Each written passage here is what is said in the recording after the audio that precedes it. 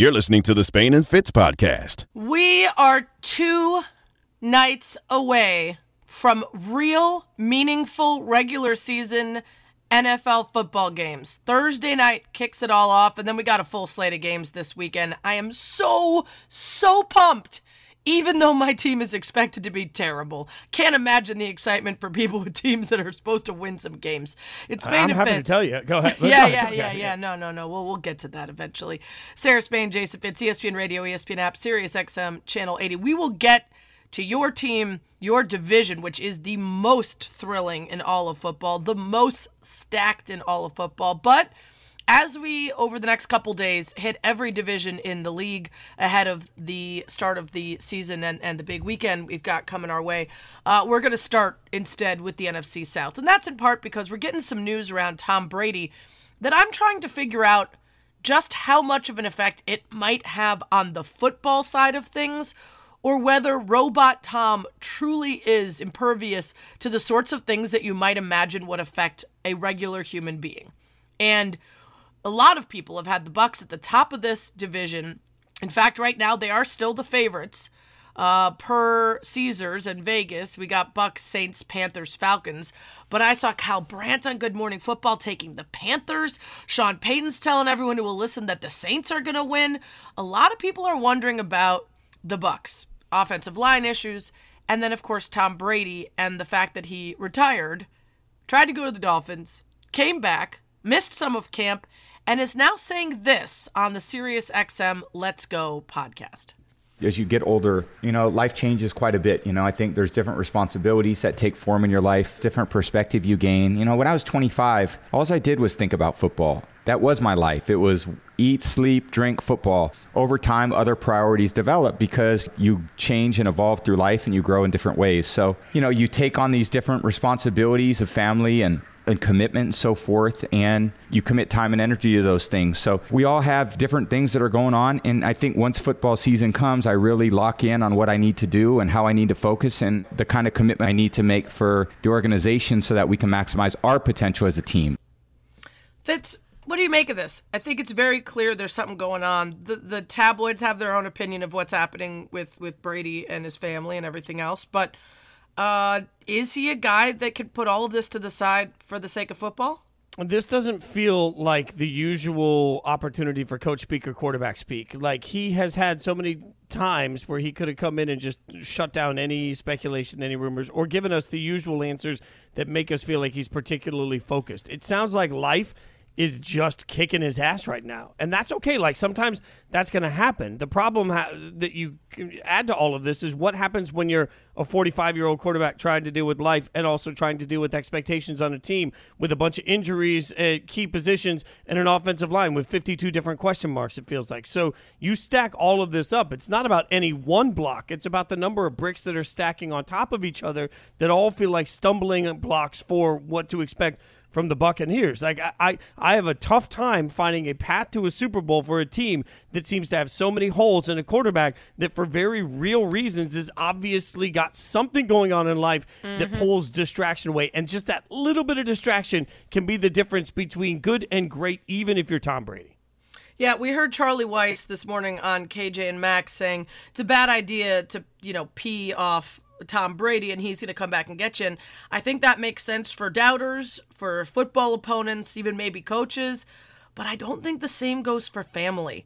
And if you are needing to figure out some really important life things, it's inevitable that there will be a bit of that weighing on you, or just that time will need to be spent dedicated to something that normally you would have figured out in a regular season. Now, I am not going to doubt Tom Brady. I've done it in the past because of age. I'm not going to do it now because of this amorphous question mark that we don't even have the details around. But I do think it is worth considering, will he press at all, believing that this is the last year? Because now that he's said retirement, he's announced retirement, he's talked about the reasons for it, and then come back, it feels almost certain that this is it. And I don't know if that makes him go out even bigger because he's Tom Brady and that's what he does, or if it forces him into trying a little bit too hard. That's one piece, Fitz, right? He sort of disappears during camp, no Gronk, offensive line injuries, all the offseason drama with the Dolphins stuff. You add Julio Jones, which could be great, but also is a new thing to figure out. And if he takes hits early, especially because of the O-line, health-wise and otherwise, how does that end up being a long-term issue for this team? Yeah, well, the problem is this division is the opposite of the AFC West. Like, we talk so much about how good the AFC West is. I can make a massive but case for almost every team in this division. It's easy, as you just covered with the Bucs, to talk about the problems that they're going to be facing. I'm out completely on Dennis Allen, the coach, and I think that we are wildly over anticipating what to expect from Jameis Winston, who was supposed to be saved by Sean Payton, who's now not there. Plus, we have no idea what could or couldn't happen to Alvin Kamara at some point this season. Like, there are a ton of question marks around the Saints. I can't find a path for the Panthers to be very good unless we suddenly presume that for the first time in 3 years, Christian McCaffrey is going to be healthy. Baker Mayfield learned an entire playbook to perfection in about 30 days, and Matt Rule suddenly figured out how to be a great NFL coach. And the Falcons, the Falcons are probably going to stink, even though I want Marcus Mariota to be good. The Falcons, we don't even have to think about whether the Falcons could win this. Sorry, Falcons fans, but this is a team that should have hit the eject button on a full rebuild a long time ago, and now they're just not good. The Panthers are weird, right? Like, major questions at wide receiver. What the hell is Baker and Ben McAdoo going to look like, right? Right. And also, another team, they are over the cap for next season without a quarterback under contract for that season. Like, they are a team that is still trying to do something, I'm not sure, in terms of spending without a real path to the success that you would imagine you would need in order to have spent up this year and next year. And you only have one holdover from that bad offensive line last year, so maybe you get improvement there, and that helps with the quarterback. But, my expectations for the Panthers are not good. It's Saints and Bucs for me, and the Saints could have a fantastic defense. What does it look like without Sean Payton, though? There's a lot of continuity because of the people that they kept on that had ties to Payton. It's all guys that have been there, but just how important was he actually? Yeah, the Falcons are a 3-win team. The Panthers are a 6-win team. The Saints are a 7-win team, and the Bucs are an 8-win team. To me, like, that's where they all fall in this. Yeah, wow. I just don't. 8 I don't wins think for the Bucs. Yeah, I don't think the Bucs are going to be great. We're just presuming that Tom Brady can fix everything, and at some point he's still human. I just okay. There are I disagree so with many you other on that, things. for sure. So many other things. Is that your order though? Because that we're making our division picks. We did this last year as well. Fitz ended up winning by like a point. Because of that insane Raiders game at the end of the season, which, by the way, I'm still angry about. I think there must have been a miscalculation somehow. The math was off. There's no way you actually beat me at something. But we're going to do that again. You get different points for picking the top spot and then the spots below. But your order is Bucs, Saints, Panthers, Falcons? Yeah, I guess so. They're all going to suck, well. but yeah, that's all right. No, so I disagree with that. We have the same order, but I believe in the Bucs. They're not my Super Bowl favorite, but I think they will win this division, and I think they could make a decent run in the playoffs, despite the issues. I would take the Rams, the 49ers, the Eagles, and the Cowboys before I take the Bucs. 49ers? Man, that is a huge question mark. The Packers. I'd take the Packers, too, above the Bucs. Huge I'm out question on the Bucs. mark I'm out on for the the 49ers, though. Trey Lance is a huge question mark, but Jimmy G's sitting there. I'm good with that. And both of those you feel more comfortable in than Tom Brady. Well, because Tom Brady's not He-Man. Like, at some point, Skeletor wins at some point. That off. Tom Brady's not He-Man. Save it. I am out on Brady. I'm done. I'm out. Oh, no. Don't do it. I care about you. Don't do it. Don't do it. ESPN Radio is presented by Progressive Insurance. Insurance for motorcycles, boats, and RVs for protection on the road and on the water. See how much you can save at 1-800-PROGRESSIVE and Progressive.com. I can't wait for that clip to show up on the Let's Go podcast when he's addressing the haters and the motivators. It's Spain and Fitz. Lamar Jackson still in the news as that contract has yet to be signed. He's ready to go into the season without it. How is it going to affect his team? We'll get into it next. Spain and Fitz, the podcast. Spain and Fitz on ESPN Radio, the ESPN app, Sirius XM, Channel 80. ESPN Radio presented by Progressive Insurance.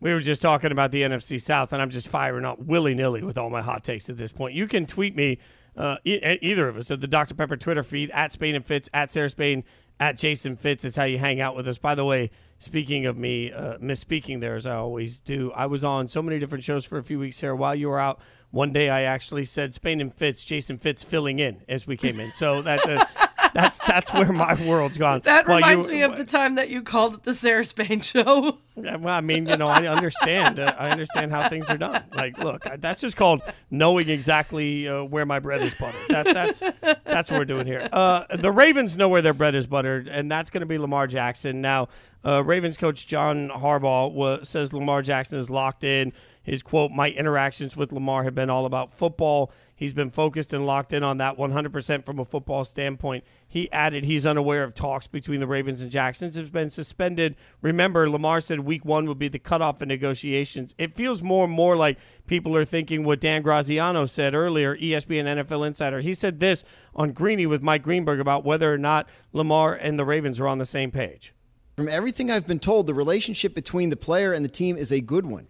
That the coach and the GM are in constant communication with Lamar Jackson, not just about what are we looking for in the contract, but football stuff, as John Harbaugh said. They've talked before their press conferences sometimes when they know they're going to be asked about the contract and what are we going to say so we stay on message. So there's a disconnect in terms of the money, the guaranteed money. Right? The Deshaun Watson deal has kind of thrown a lot of things out of whack. But I think each side understands where the other is. And my understanding is Lamar is comfortable taking this into next offseason if that's what it takes to get what he wants. And that's going to be what's interesting, Sarah. Yeah, I mean, the question is, would he really leave? Does he feel comfortable leaving? What's the landscape look like for him to go elsewhere if he feels disrespected or doesn't feel like he's valued as much as he would like? And also, we've said all along that throughout this entire holdout, he's been making himself more and more money. Now there have been deals since where there has been less guaranteed money or where things have slightly gone down. Now, I don't think that necessarily affects what he's asking for, but at some point, does this bet that the longer he waits, the bigger the money gets, backfire or start to at least go back the other direction? Because I don't think he's that worried about injury, in part because we just saw that happen with Dak, and that's usually the thing that finally gets you moving. If that's not going to do it for him, then does he start to look around and say, okay, the more deals that they have to use to compare, the worse this could get for me. I need to still be, going while these deals are as high and as big as possible. I still, though, come back to he's going to make $23 million this year, even if, God forbid, he gets injured. And again, God forbid, but it's rare to see a career-altering injury for quarterback. We know that. So the chances of that are slim. Even if he gets injured, I think the team's still going to be on the hook to franchise him next year if he plays well at all. Like, even if he doesn't play well, the Ravens have no options. So I feel like he's looking at it saying, I get $23 million this year, $50 million-ish for the franchise tag. I'm going to make $73 million over the next 2 years. So if we know that that's the floor, now you're looking at a long-term deal with a much different perspective. So why not wait and see what the Burrow and Herbert contracts look like just to see where it goes? And I think those will help him. Those two will help him. It's just kind of a matter of where the Ravens sit, and I do wonder what this team does this year. You saw how so much of last year was dictated by injury, and how much does that change now? How much does this team return to form if they have start to finish the pieces that they need around Lamar and he stays healthy? Yeah, that's to me why, if you look at Caesars right now, they've got the Ravens as the favorite in the AFC North. The Bengals, Browns, and Steelers fall under them. So they go Baltimore, Cincinnati, Cleveland, and then Pittsburgh. And what's funny to me is that I think the Ravens are clearly the class of this division simply because last year, to your point, Sarah, no team in the NFL lost more games by starters to injury than the Baltimore Ravens. So I'm going to presume that the injury bug doesn't strike twice in a row. And in fact, as has been pointed out to me today, talking to some of the radio stations, no team was healthier in this division last year than the Bengals. So when you factor those two things together, it wouldn't be a surprise. It's like, I'm not trying to say that the Bengals necessarily take a step back, but it seems like it would make sense for them to at least be kind of in the range where they were. The Ravens take a large step forward. I'll take Baltimore as the winner of this division all day just because I don't think they get bit that way by the injury bug twice. Yeah, and it wasn't just how many injuries, of which there were many. It was who? It was, Lamar for 5 games. It was Marcus Peters, Marlon Humphrey, J.K. Dobbins, Gus Edwards. It was big pieces and big chunks in the same position group that affected them. I'm really torn on this division when it comes to the top of it. I feel pretty good about the Steelers actually finishing better than the Browns. I think that Jacoby Brissett is not a good quarterback. And I think it's going to be ugly early on. And then I think when Deshaun Watson does enter the picture, he is going to be rusty. It's a big adjustment to have a new quarterback come in, especially one that hasn't played in that long. I think the Browns are going to be the 4th best team. I think the Steelers will not be good, but will be okay. And then it's really a matter of the Ravens and the Bengals. I think people are dogging the Bengals too much considering what they did last year. They did what they did despite a horrific offensive line. And if their bet this offseason was we're going to put our money and our resources into a better offensive line and leave everything else, they could win a Super Bowl. I mean, Again, I think they could have shored up the defense more. I think they could have found some other holes to plug. But if you just took the offensive line and made it significantly better, that team could win a Super Bowl because they almost did last year despite him being on his butt all season long. No, I don't disagree with that at all. I mean, I think this is the AFC North, to me, is the second best division in football this year behind the AFC West. And it's because I'm done giving up on Mike Tomlin, right? Like we just talked about what we won't give up on anymore. Like the Steelers last year had terrible quarterback play, and they still finished with the winning record somehow. Like whatever voodoo dolls he has, they work. And so if they just get mediocre quarterback play, it'll be better than what they got last year. That makes them a playoff caliber football team to me. I'm with you. I think when Deshaun comes back, when he comes back in week 12, there's going to be a lull there for them where he's got to knock some of that rust off. I don't think that's an easy transition. I think the Browns are just surviving this year to get to next year. So it really becomes about the Bengals, the Ravens, and how good the Steelers can be. But you're right. When your quarterback, Joe Burrow, last year continually it felt like he got murdered 5 times a game, and he still stood up afterwards and was like, nope, I'm good. Dust it off. Let's keep going. I have a hard time betting against that level of toughness, and I have a hard time betting against what we have seen from Lamar and the Ravens. So those two are going to be having a knockdown, drag out all year to get to the playoffs. Yeah, I don't know why. I think in this one I'm going gut, and my gut is the Bengals. I don't think I've seen I know that they got some luck. They stayed healthy. They were a little bit under the radar. At least at the beginning of the season, for sure they were under the radar. And people will be gunning for them in a different way this year, but I don't have a good reason to believe that there'll be a setback for Cincinnati other than just shrug. That was crazy how they went from worst to first. and same goes for the Ravens. I should believe that they will be significantly better without the injury, but I kind of need to see it again now. Let's mark it down. We got our first disagreement. We both agree that the Browns come in last, then it's the Steelers. I'll take the Ravens as the division champion and the Bengals as a playoff caliber team. But, boy, that wild card is going to be beyond competitive to try and get in. Our next guest helps Sarah stay awake on a return trip back from the U.S. with greatness and a great football mind. We'll talk to him about all of his predictions next. Spain and Fitz on ESPN Radio. Spain and Fitz, the podcast. There's too much going on right now. WNBA games, U.S. women signing their equal pay agreement after a friendly. There's too much happening. And NFL to get to. It's Spain and Fitz. Sarah Spain, Jason Fitz, ESPN Radio, ESPN app, Sirius XM, Channel 80. Don't forget you can hit us up on the Dr. Pepper Twitter feed, at Sarah Spain, at Jason Fitz, at Spain and Fitz. Happy to welcome in Robert Mays, host of The Athletic Football Show, NFL writer for The Athletic. You can follow him at Robert Mays. And, of course, we always want to talk to you during football season because you're full of insights, but especially today because, Robert, I just flew back from Europe on Sunday night. And because of the time change, I tried to force myself to stay awake for the entire 8 or 9 hour flight back. And the way that I did that for 7 of the 8 hours was to listen to the Athletic Football Show for 7 straight hours, divisional previews, because I have just spent 2 weeks in Europe not paying attention. I was like, I got to get back to football. And the answer is going to be Robert Mays, the soothing tones of Robert Mays for 7 straight hours. So thank you. I'm so sorry. That sounds like a real endeavor. no one should be listening to me for 7 straight hours. The fact that you made it all the way through and you're still alive, I think says a lot about you. It was honestly very entertaining. I took a lot of notes. I can only imagine what the person that was next to me on the flight was thinking about me, taking copious NFL notes about various things on my phone while, he was trying to sleep for most of the flight. But let's get to those previews. I mean, those are fascinating to me whenever I listen because so much can change within moments after you've hit save and posted. Is there anything that you want to change? Like right off the bat, you're already looking at, we're 2 days away, and you've changed your mind about a team or a ranking or anything?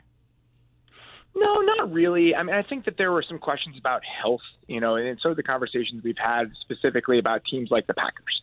Are their tackles going to be healthy by the time the season starts? Are David Bakhtiari and Elton Jenkins going to be in the lineup? Same with the Ravens and Ronnie Stanley. And for the most part, a lot of teams had those guys come back and start at least practicing over the last week or so. So for the most part, we've also avoided any catastrophic injuries at this point in the season. Harold Landry was really the only guy that was a high-profile player that was lost for the season in the midst of recording those. And it happened right before we did the AFC South podcast. So this year, I think it's kind of an outlier in the sense that over the 2 or 3 weeks that we did those, not a ton changed about the landscape of the league.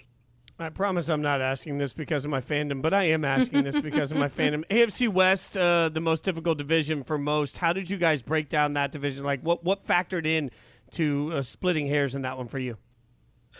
It really gets into some granular weaknesses and strengths of all of the rosters. And you look at the Raiders specifically, and it's hard not to get excited about. Yeah, you're not going to want to listen to it, Fitz, is all I'm saying. You look at it, and you look at the skill position talent, and you're like, man, they just have so many guys there. And, the pieces fit together in a way that I think makes sense with Renfro and Adams and Waller. And I think that Derek Carr had a really good season last year without a ton of players to throw to. But then you get to the offensive line, and it's like, oh, man, I just wish that group was better and more established, only because the rest of the teams in the division are just so darn good. Mm-hmm. And I think the Broncos have a chance to be pretty good, but I don't know how quickly Russ and Nate Hackett are going to mesh on offense. So you're really splitting hairs. I think that's a good phrase when you talk about how those teams are going to stack up next to each other, just because there's so much quality in that division. And that's why I think that the Chiefs and the Chargers, even with some of the changes in Kansas City, are still just a slight step up from those other teams because they have fewer question marks to me. Robert Mays is with us on Spain and Fitz. Sarah Spain, Jason Fitz. He hosts the Athletic Football Show, NFL writer for The Athletic. One of the interesting things you talked about with the Chiefs and also with the Packers was what happens to opposing defenses when you lose that target that's so dominant, and how for them, there's a positive aspect of that. Teams don't know what they're going to be looking for quite as much, but there's also some potential growing pains as they try to figure out how opposing defenses are going to cover them without Tyreek Hill, without Davante Adams. Do you think of that as more a positive net or more of a potential sticking point early on for them? It's definitely a negative in the long run. Even if you're going to be a little bit more predictable in the defenses that you see because you don't have that number one guy, it's always better to have better players. And what Davante Adams and Tyreek Hill force defenses to do, even if you become a little bit less predictable, I still think it's a step back for these teams in the short term. And I have faith in their ability on both sides to be able to sort through this. You look at what Matt LaFleur's been able to do with that offense, and you just think about Andy Reid's track record. They deserve the benefit of the doubt in kind of sorting through what the early part of this season looks like. But there's no doubt that there's going to be some growing pains in figuring out what the 2.0 versions of these offenses are going to be with Patrick Mahomes and with the LaFleur-Rodgers marriage. So I think that they'll be okay in the long run, but there's going to be a lot of stuff that they have to answer in the short term. Talking to Robert Mays, host of the Athletic Football Show, an NFL writer for The Athletic. Robert, I feel like I could say the same thing about the Titans who let A.J. Brown walk. How do you sort of assess where they are as a team right now? I think it's a pretty big step back. Not even just A.J. Brown, but the offensive line was a real strength for them, when they were really rolling in that Arthur Smith, Ryan Tannehill marriage early on. And now it's just not. Taylor Lewan, I think, has taken a step back over the last couple of years. Hopefully he's healthier than he's been this season. And then you look at the rest of the offensive line, they have a potential rookie starting right tackle. The interior of the offensive line has some new pieces. So overall, I think top to bottom, just that roster offensively is not what it was over the last couple of years. And I think they knew that. When you make that A.J. Brown trade, I think you have to understand that this is going to be a bit of a retooling period, spending that third-round pick on Malik Willis. There's a bit of self-awareness in making those decisions and kind of understanding we're moving into whatever the next stage of this is. And I just think that they're not really going to be one of those teams in the AFC. Mike Vrabel did such a good job last year of kind of guiding them through what was a mess of a season with injuries and kind of keeping them afloat in the conference and as a potential contender. I just don't think they're one of those teams this year. I think it's a transition period, and I think it's a bet on Vrabel and John Robinson and the brain trust there, kind of being able to guide them into the next phase of this, whether it's with Malik Willis at quarterback, someone else, whatever this ends up looking like for them. It's Spain and Fitz, Sarah Spain, Jason Fitz, at Robert Mays is where you can follow him. Is there a team that you're seeing early on in people's predictions that's getting too much love, and maybe one that you think isn't high enough? The team that I think I just am not as high on as other people is Dallas. You think about the guys they lost this offseason, whether it's Amari Cooper, Lyle Collins, they bring in Jason Peters now to be some insurance along the offensive line after already losing Tyron Smith. Randy Gregory was so good for them last year, and they're trying to piece together that second pass rusher spot now with the guy they drafted in the second round, Sam Williams, and Dante Fowler, and all of that. And I just don't think they're as complete of a team as they were last year when they were disappointing at the end. And maybe there's a world where Dak being healthier allows them to kind of move past some of those issues they had down the back half of last season. But I don't think their roster is better than it was when they kind of fizzled out in the back half of the year and into the playoffs. So I'm not really that bullish on Dallas. I think that Philly's roster is much better than theirs, even if there are some questions at quarterback. So I like the Eagles in the NFC East.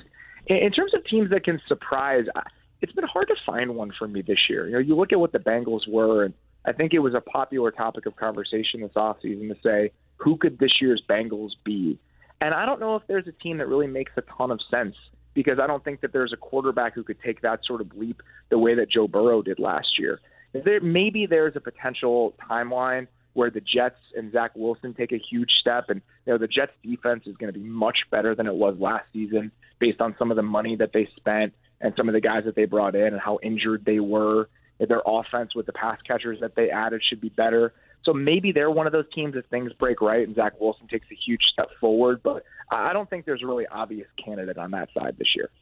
Are we not sleeping on, but the Bills seem to be the presumptive number one. Have we just resigned ourselves to that, and that's why they're not as much in the conversation for a lot of people? I just think that they're the best team. You look at the depth that they have in so many different places. They're pass catchers. They can really trot out 4 or 5 different guys in different combinations. The guy adding James Cook this offseason and the dynamic he potentially gives them in the passing game. Their defensive line, they just have waves of players that they can throw at that problem. Corner is a potential issue for them without Trey White early in the season, but you're nitpicking when you get there. I think the way they've built this team, this is their best chance to make this happen. Josh Allen's cap hit goes to $39 million next year from $16 million this year. Stephon Diggs goes from $11 million to $20 million. This is their best shot with the best roster to finally make this thing happen, and I think they know that. Awesome stuff, Robert. You've got NFC West preview today, so I've got to, listen to more of those dulcet tones, even if I'm not on a flight. Appreciate you keeping me awake, and thanks so much for coming on the show. Anytime. Always good stuff from Robert Mays. Check him out at Robert Mays. Coming up, I've got some stories to tell from my world travels. Also, how do I feel about the dome diagrams kicking around Chicago today? We'll get into it next. Spain and Fitz, the podcast. Spain and Fitz on ESPN Radio, the ESPN app, Sirius XM, Channel 80, Sarah Spain, Jason Fitz, WNBA update for you. Connecticut up on Chicago, 30-22. About 8:20 to go in the second. So plenty of time left on that. Make that bucket counts. 32-22 as we sit right now. So we'll keep you updated on that game throughout the night on ESPN Radio. But, Sarah, I want to get your thoughts before we get your thoughts on Europe, because I can't wait to hear that. There was news today that the Bears have shown us their conceptual plan for a 326-acre property with a domed stadium. You, being the Bears aficionado here, you in, you out? What do you think? So it's a head and a heart situation. My heart doesn't like the idea of the Bears not being in Chicago proper and the vibe of going to Soldier Field. It's a pain in the ass to get to. It's real hard to get out of. It's extremely limiting for the team because they don't own the building or the land, and you can't develop around it because it's on the museum campus, which is surrounded by other historic, amazing buildings. There's really no space to add and to change it. We won't get a Super Bowl. We won't get major basketball tournaments. It's very limiting. The field sucks, actual field. And there isn't a emotional tie to it like Wrigley. It's just that's where I've always gone, right? So that part of my heart is like, ew, no. But my head says every other part of this plan to go to Arlington Heights makes sense. 326 acres to work with, making it a whole series of things you can do that are all interconnected. And you look at the facilities of other teams and franchises and you say the Bears are a founding franchise. They are, George Halas created all of this, and we should be winning, and we should be doing it in a space that feels deserving of one of the pillar franchises. And this project that they announced is commercial, retail, housing, multi-purpose entertainment, hotel, fitness centers, parks, spaces, and they claim. First of all, they use a ton of ifs, and they make all the ifs in this like insane aggressive italics. If the decision is made to do this, if we decide. So like they've got this massive plan put out, and then they're still, hedging their bets. But they basically said the stadium itself will not be funded by taxpayers, but all of the stuff around it would be because of how much it would add to the community. It has to be domed. It's Chicago. You're not getting a Super Bowl in the winter in Chicago without a dome. So parts of it are, bleh, I don't like it, but my head says this is what you have to do. And especially with this team that has not been good much of my lifetime. I went to the Super Bowl in 2007, but so much of it has been just sadness. If this makes them better somehow, that's what I just want them to win. Yeah, and I will just echo quickly that for me, obviously I just went through this process with the Raiders of, relocation, but a new stadium. And walking into Allegiant first time, compared to walking into Oakland where the Coliseum was. And this is no discredit to Oakland fans. I know how much they care about the organization. But, man, when I walked into Allegiant, I was so proud that day to just be a Raiders fan because that stadium is beautiful. And you felt like you had something just that you could walk into and really keep your head up and say, look at this amazing place. And every time coaches come in and talk about the facilities that they built and Belichick talking about that, those are little moments that make you really proud of the team you root for. So I think the new stadium provides opportunity for Chicago to do that, and a dome only makes sense because Chicago is always going to be an epicenter for great things. So why not make sure that the football stadium can also be that? Go ahead. And real quick, interestingly, it just happened last night while I was cooking dinner to watch a special about when the Bears played their home game at Wrigley Field for 50 years. And that's as much more history than Soldier Field. I mean, the people who played there, Gale Sayers and the names that you hear of Y.A. Tittle and some of the best players of all time, they played at Wrigley. They didn't play at Soldier Field. The later players did, but there's so much history there, too, that it sort of muddies the waters of the history of football in Chicago. The interesting part about it is, to your point, Chicago, when the Bears are great, the league is great, and it's good for ratings, good for everybody. The league's going to get this done. You got Europe just crushed. I mean, I felt like I spent every day looking at your Instagram just to take notes on how to live life. What was your favorite part of your opportunity to escape from everything? Well, I will say, first of all, that you're in luck because there's so many photos and videos I did not post because I wanted to be focused on what I was doing, that you will have lots of later grams to continue to enjoy just how much we crushed those trips. So one of my best friends, Kylie, runs yoga retreats, and she had this retreat in Portugal that was supposed to happen in 2020 and kept getting delayed, so it finally happened. And she said, come. And I just was in Portugal, but if you tack anything on to your trip, let me know and I'll make that happen. And she and her friend Melissa were like, we're going to do Spain. So I was like, all right, I'm in for Spain, Sevilla, Mallorca, and Ibiza. Then let me reverse engineer a trip with my husband out there before I meet up with the gals. So we plan on Switzerland. He's got a town, Ergeswil, which is about 25-minute bike ride from Lucerne, that a bunch of his family ancestors still live in. A bunch of Zabungs. My husband's last name is Zabung. You can see why I went ahead and kept my name. A lot of Zabungs in Ergeswil. So we decided on Switzerland. Then I found out Lake Como was only about an hour from Switzerland, and so we tacked that on. So we started in Lake Como. So I would say the top moments were we rented a boat, like a private boat for the two of us with a captain, Aldo, in Lake Como, and it was one of those wooden Venetian taxi boats that are just gorgeous, where the back is all open, so you're sitting or standing looking out at just the insane landscape of Lake Como, plus all the beautiful villas and castles and buildings and Clooney's house and all that. Michael Jordan was just at Clooney's guest house a week before we got there, so we just missed that, unfortunately. But that I've been dreaming about forever. Switzerland, it's impossible to pick one thing. I will just tell you, it's up there with the most beautiful places I've ever been in my life. It was New Zealand and the Kaanapali coast of Kauai that were tied for me, but now Switzerland's up there too. Like, every single thing you see is a postcard of perfection, and the mountains, the valleys, the cows even are like beautiful with their bells and their facial decoration. Like, Switzerland, I cannot recommend enough. The food was amazing. The people were amazing. The sights were incredible. The hiking, all of that. And just getting around is sort of fascinating. You take like a train to a gondola, to another train to a funicular, and it's incredible. Spain, flamenco show and the tapas crawl in Sevilla, where you go to different little tapas places and have their best food and drink and then move to the next one. And the flamenco show was like gorgeous and beautiful and so fascinating. And then we capped it off by doing the entire coast of Mallorca, going to like a beach club right on a cliff, and then going to Calvin Harris at Ushuaia in Ibiza, which like is not really my scene, but like Calvin Harris, the last night of a 14-week residency, the week that his new, or like week and a half after his new album drops, in this massive outdoor beach club in Ibiza, was pretty sick. And it was insanely crowded. It was hot as hell. And this gate opens where we're standing, and I just walk in. I'm like, let's just go in here.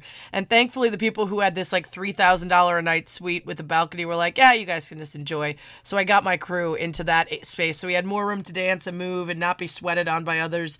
So that was a pretty good way to close it out. Then the next day we did like a full like 8-hour boat trip of all of Ibiza and stopped on this island and went to lunch. So like, yeah, I mean, I'll tell you what, Rick Steves is the man. If you're going anywhere, get a Rick Steves book and then just go with neurotic type A control freak party planners like me, and you will crush it. You will have the best time. Look, I'm just saying that if you're telling me you have the chance to be in Ibiza and see Calvin Harris, like, it doesn't really matter if you're a Calvin Harris person or not, you do that. Like, that's just is such a storybook ending to what looked like a storybook trip. So I'm jealous of all that. And you're right. I've been to Switzerland a couple of times. I will double down on your endorsement. Gorgeous. Like, it is just, you stand outside and it doesn't even look real. It looks like something out of a movie, and the people are so friendly, and all of it's just, everything about it is absolutely perfect. But now I'm so happy to be back with you. Yeah, you know the only thing better than Switzerland? Hanging out with this guy. Thanks for listening to the Spain and Fitz podcast. You can listen to the show weeknights at 7 Eastern on ESPN Radio and on the ESPN app.